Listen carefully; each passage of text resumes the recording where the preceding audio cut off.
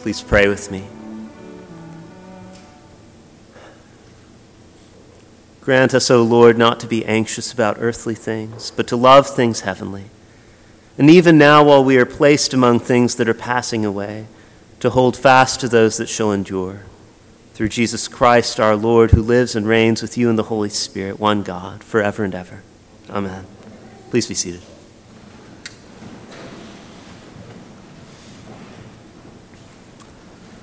Well, Jesus is talking about money again. He has a lot to say about money, of course, especially in Luke's gospel. He challenges the world's modes of financial dealing. He confronts unjust and exploitative financial systems. He calls us to care for the poor, none of which is news to you all. But what struck me as I read this morning's gospel text is the way that Jesus frames this particular episode in the conversation. Because what Jesus says this morning is that money is really about faithfulness. Did you catch this? Whoever is faithful in a very little is faithful also in much. And whoever is dishonest in a very little is dishonest also in much. If then you have not been faithful with the dishonest wealth, who will entrust to you the true riches? And if you have not been faithful with what belongs to another, who will give you what is your own? For Jesus, the conversation about money is a conversation about faithfulness or unfaithfulness.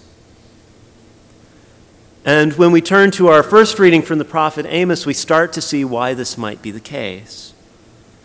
Because the prophet describes seemingly good religious people. They keep the Sabbath. They celebrate the new moon festival. They go through the motions of honoring the Lord, but he seems to say that all the time they're checking their phones, they're glancing at their watches. Can you hurry it up a little bit? The Sabbath is meant to be a day of worship, of fellowship, as a sign of their covenant relationship with God and God's desire to dwell in the midst of his people. But what these folks feel primarily is frustration. Because instead of receiving it as a gift, as an opportunity for freedom from the constant struggle to do and produce and accomplish, they experience the Sabbath primarily as an obstacle to the economic activity that lets them get ahead. It's getting in the way. When will the new moon be over, they ask, so that we may sell grain, and the Sabbath so that we may offer wheat for sale? We have business to do. Hurry it up. Their faithfulness to money comes into direct conflict with their faithfulness to God, until eventually they stop caring about faithfulness even to the truth or righteous dealing. We will make the ephah small and the shekel great, they say, and practice deceit with false balances, buying the poor for silver and the needy for a pair of sandals, till even other people become commodities, something to be traded, bought and sold. But you notice that it all starts with disordered worship. As Jesus says, you can't serve God and mammon. It's from the Aramaic word mamona, wealth, the money god. As a priest friend of mine used to like to say, the almighty dollar. Now, okay, maybe this sounds extreme. Amos, he's a prophet. We don't buy and sell people, right? There are laws against that. We don't cut corners and nudge decimals in our business dealings. We're upright people. We sit in church for like an hour and a half. We don't even complain about the length of the sermon afterwards. But this happens in subtle ways as well. As our daily prayer time just starts to get shortened a little bit. As the work piles up and our priorities and our decision-making ever so slightly begins to shift. And without even noticing we've done it, we begin to let worldly success and worldly demands, or what other people think about worldly success and worldly demands, or wealth, comfort, the sense of security that comes from having enough. It's so easy for these things to become the real goal and driver of our decision-making. But Jesus makes it clear we can't have it both ways. There's faithfulness and there's unfaithfulness. There's not a fence in the middle that you can sit on. Either you're serving God and he's Lord of your heart, or money is. These are the only options. But fortunately, Jesus doesn't just give us a lecture or a rebuke or even a set of principles for how to relate to money in a holy way. Instead, the first thing and the main thing he does is he tells a story.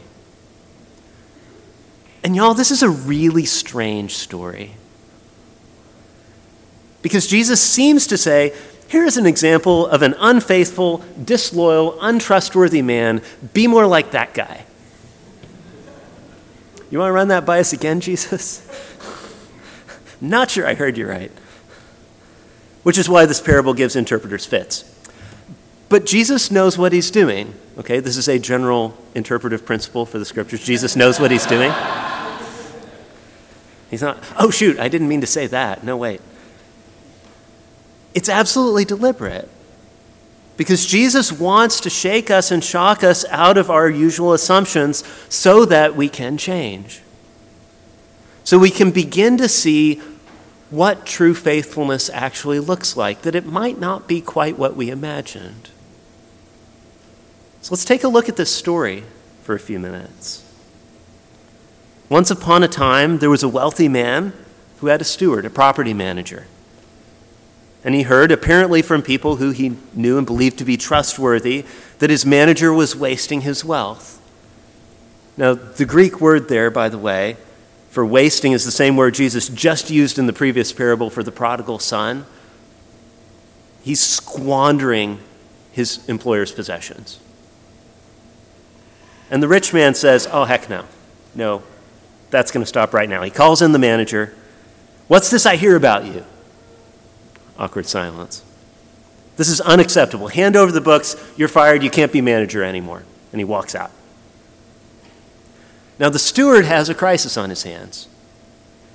Managing the property of an extremely rich landowner is a great gig if you can get it. Status, significance, authority, and now he's waving farewell to all of that. It's gone. It's over. What am I going to do? He thinks. I'm about to be reduced to nothing. I can't dig ditches. I'm not strong enough. Bad back and all that. Standing on the street corner, I'd be ashamed. All these people know me. I can't go beg. What other options do I have? What am I going to do? And then the light bulb goes on. I know what I'll do. And so he starts to call in people who rent land from his master or have some sort of business dealings with him. How much is it you owe my master, by the way? Let's start this conversation on the right footing. 100 measures of oil? Tell you what, let's make it 50. Just sign on the dotted line. And of course, they assume the manager's acting on behalf of his employer. They don't know he's been fired. But at the same time, for obvious reasons, they're not going to ask too many questions. 50 measures of oil is a lot of money. You could employ a day laborer for something like a year and a half with that much money. And as the first debtor leaves, the manager calls out, next, please. How much is it you owe? 100 measures of wheat? Here, quick, write 80, which is a similar financial deduction. Now, this strategy might not be immediately obvious to all of us. It probably was for Jesus' disciples as they listened to this, and it is Jesus' disciples that he's speaking to here. In the world of ancient Greco-Roman society, relationships and economics are tightly interwoven. That's not completely untrue now. A wealthy person serves as patron to less wealthy people, and they have certain obligations to him in return. As one commentary says, the steward essentially sets himself up as a benefactor to these people, and he can expect to receive hospitality from them in response. Now, just so we're clear, this is a thoroughly underhanded plan. His master has not authorized anything like this, and the steward knows it. But it's also really clever. Because, yeah, he's been fired as manager, but nobody else knows that yet. And that means for a few hours, until he actually hands these books over, he still has access to all his master's resources.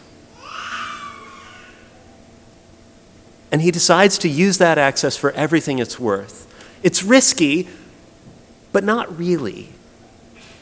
Because at this point, what does he have to lose? He's already fired. Another scholar named Kenneth Bailey, who lived in the Middle East for several decades, says that when huge amounts are knocked off a bill like this, news is going to spread around the village pretty fast. There are going to be a lot of people feeling very celebratory all of a sudden. And so, of course, the master's going to hear about it. But at that point, what's he going to do? I mean, he could say, no, wait, I didn't authorize that. He doesn't work for me anymore. But the papers are all signed. Taking it back is going to damage his business relationships with these key partners. And all these suddenly very happy people are going to look at him and be like, well, that's not very generous. He's going to look bad. And so what happens? Jesus says, the master commended the dishonest steward for his shrewdness. I've got to hand it to you, that was a really smart move. You got me. It's underhanded, it's sneaky, it's clever, and it pays off. For the sons of this world, says Jesus, are more shrewd in dealing with their own generation than the sons of light. Now, please note, Jesus describes the manager as dishonest in this narrative. He's a son of this world. That's not a compliment coming from Jesus. In case anyone's unclear about this, Jesus is not saying that you should cheat your employers to line your own pockets. Okay, just for the record. We are being recorded here. But what Jesus is saying is that there's something we can and should learn from that unscrupulous manager. Because in worldly terms, he was super smart. Maybe not a good man, but a shrewd one. He showed foresight. He faced up to reality. He saw what was about to happen. He recognized that his access to his master's resources was limited, but hadn't quite ended yet. And he saw the moment of opportunity and he seized it. Essentially, as my New Testament professor once put it, he used someone else's resources to secure his own future. He used someone else's resources to secure his own future. And what Jesus is saying is, you should do that too. Wait, really? Yeah, really. Because this is Jesus' point. Whatever wealth or possessions or financial resources you have don't in fact belong to you. You didn't bring those things into existence. God did. And even the investment savvy that you use, your ability, your skill, your hard work, your intelligence, you didn't bring yourself into existence either. God created you with these capabilities. They're gifts, which means you're a manager, you're a steward. And that gives you a lot of authority to do what you want with his stuff, but not forever. Sooner or later, the stewardship has to be handed back over. We have a saying for this. You can't take it with you. Which is also the fundamental problem with the money god. It demands our loyalty and our faithfulness, but money is not faithful. Ultimately, it will fail you. And a lot of times, I think for a lot of us, I'm including myself in this, Scripture's teaching about money feels terribly risky. Give 10% off the top of everything I make. That feels like a lot. Incidentally, Jesus doesn't say anything about 10% in this parable. His numbers are either 20% or 50%. Just saying.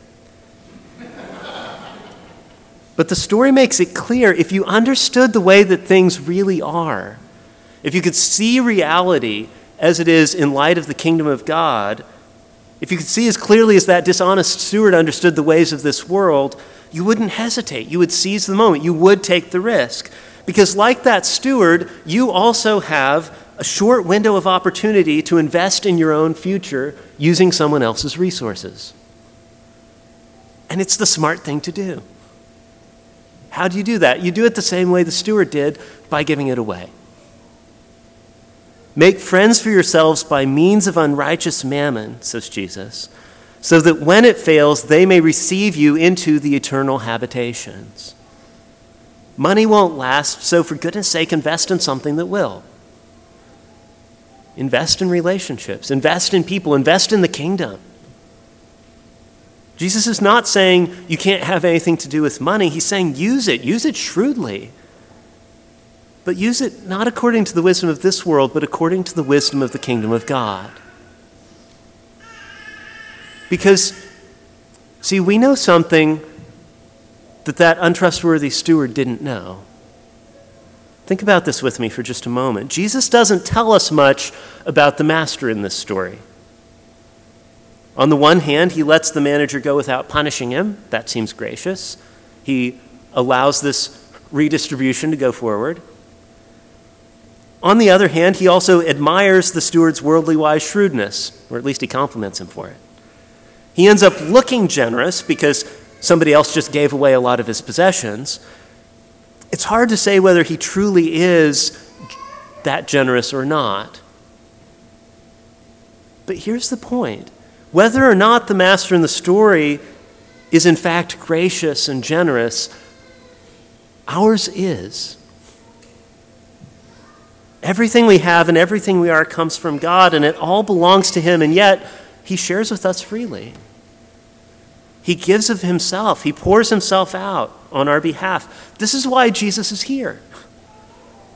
Our epistle reading says, there is one God and there is one mediator between God and men, the man Christ Jesus, who gave himself as a ransom for all.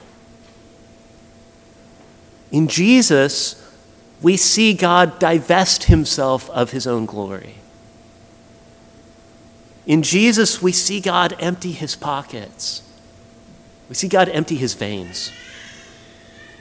He spends himself as a ransom to buy us back, to make us his friends, not because he needs us to invite him into our homes, but because he wants to invite us into his. In Jesus, we see what the true master is like, a God you can't outgive, a God who is more generous than we could imagine, a God who is faithful in his self-giving love, even to the point of death, beyond the grave. And Jesus, in his faithfulness to the Father, is inviting us to become like him, to join him in giving away his stuff. Because, and here's the point, that's what true faithfulness looks like. That's what God's own faithfulness looks like. Because it's only those who are faithful with unrighteous mammon, with what belongs to another, who can be entrusted with the true riches. Only those who give generously and don't stop at 10%, who give without holding back, who discover what true extravagance looks like because they're on the receiving end. I tell you, make friends for yourselves by means of unrighteous mammon, so that when it fails, because it will, they may receive you into the eternal habitations. Do you see it? It's risky, but not really. Because the money and the possessions won't last anyway. But also because it's not ours to begin with. What could be more fun than giving away somebody else's stuff? Especially when you know that someone delights to give, that you're joining him in participating in what gives him joy. And when you know that in exchange, we receive an eternal home, an eternal friendship, something unshakable, something that lasts, something that will not fail. Brothers and sisters, Jesus this morning is calling us to faithfulness. He's calling us to use someone else's resources to build the kingdom, and in doing that, to draw near to a God who is faithful and who secures our future. Jesus is calling us to pour ourselves out in his name, so that on the day when we make an accounting of our stewardship of his resources, on the day when the accounts are settled, when the books are closed, he can entrust us with the true riches. And he can welcome us into his dwelling. In the name of the Father, and of the Son, and of the Holy Spirit. Amen.